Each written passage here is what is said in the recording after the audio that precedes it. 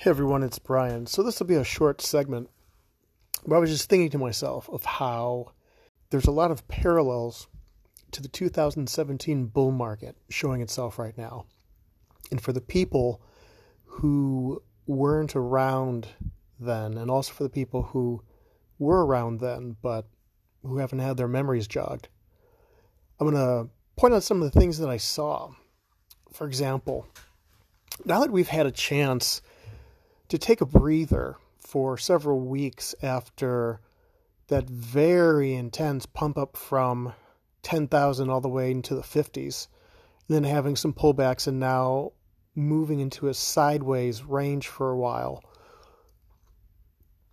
The things that stood out in my mind were that, one, remembering how intense that energy of excitement is when the price of something goes up.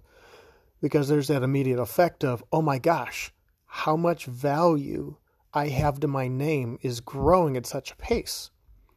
And it's not like a stock that it's up 30% in a year, it's up 50% in a year, or it's up 100%. It's going up many X. In the case of Bitcoin, it went up 4X. And looking at the price, and there's all this excitement. And now that it's settled, it reminds me of when we entered the bear market in 2018 and how through 2018, 19, and 20, price was a non-factor. There was nothing worth talking about, nothing worth getting excited about. It was at that point that we started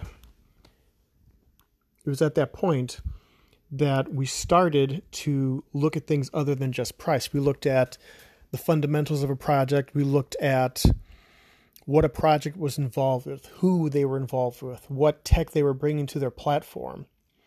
And I'm looking at all these coins whose prices are just pumping up ridiculously strong. I look at how much some of the coins increased, or a lot of coins tied in with NFT, non-fungible token mania.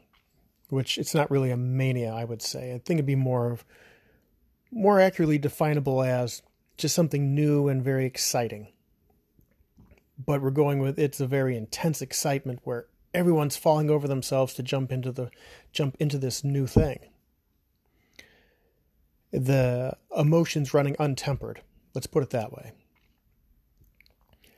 And I'm looking at the DeFi, the decentralized finance tokens, and how much those had a huge run up.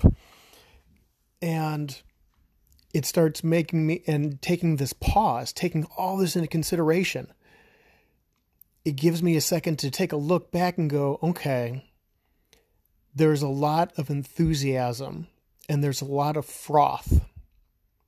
And a lot of people got worked up. So when there's a mentality out there of having to jump on the biggest success train, having to jump on the biggest winner. And that's exactly what happened in 2017, was that people would divest themselves of Bitcoin, buy one of the altcoins, and they would jump from coin to coin trying to get the biggest gains. But that doesn't matter. In the end, it doesn't matter. And I say that because what will happen is the projects that are truly building something, that are creating working partnerships, that are creating technologies and innovations that draw people to those projects, to those platforms, the ones that create genuine network effects, those are the projects that, at least for me, in a long-term view, are the ones that I want to jump on board. Because those are the ones that are going to stick around. They're not the burning match you need to constantly keep an eye on and monitor so you don't get burned. So you know when to leap out of the train before it crashes. There's this mentality of trying to, of forward, always forward, upward gains. And people have, like myself, had forgotten what it was like to take a step back and not always have the price to get excited about, but have to look at what are these projects doing? What's the adoption line? What is the growth of network effect? What is the relevance in a larger context? And the new people who are newly exposed to this, who they aren't aware of this stuff. They haven't been through this yet. They haven't been through a bear market that truly beats the living hell out of you and really tests your mettle. Like, they haven't been through that, where those 5x gains become a 70% loss, a 60% loss, a 50% loss of value from the all-time highs. And it's something to keep in mind, because the projects that are run well, managed well, and that are actually doing things, and not just, hey, we just happen to have something within the protocol that happens to be one of the hot things right now. They're actually doing things to build a network. That is what's going to show through. When I think about all the projects that never made it through 2017, all the ICOs, all of the projects that people had an idea where there was a lot of enthusiasm for them, but in the end they panned out because they panned out and fell out because they could not get network effect. They could not achieve that mass adoption or adoption on scale. And so now they're just small projects doing their best to grow. And maybe some of these projects do. Maybe some of these things do. But the ones that we have are dominant players. Ethereum, Bitcoin, some of the other platforms. These are the ones that we'll be making for a while.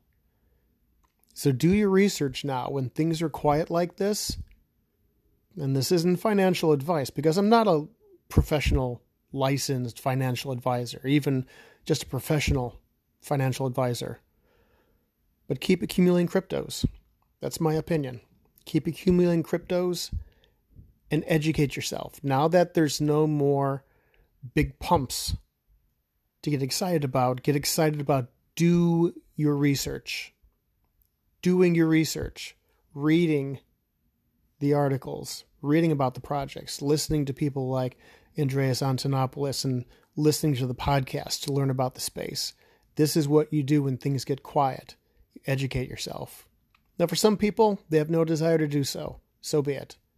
But for the people who are truly vested into the space, educate yourself, because you will understand the bigger context so much better. And you'll understand, as I've said before, when things happen, you can put in perspective and know if it's something to really sweat about or something just to say, it's FUD. Well, I'm going to wrap things up at that. Thanks for the quick listen. And stay tuned. There will be more Cost of Crypto podcasts. I can follow along. I have all the links to all the social media sites and the platforms listed in the show notes. And with that, be well, everyone. Talk to you soon.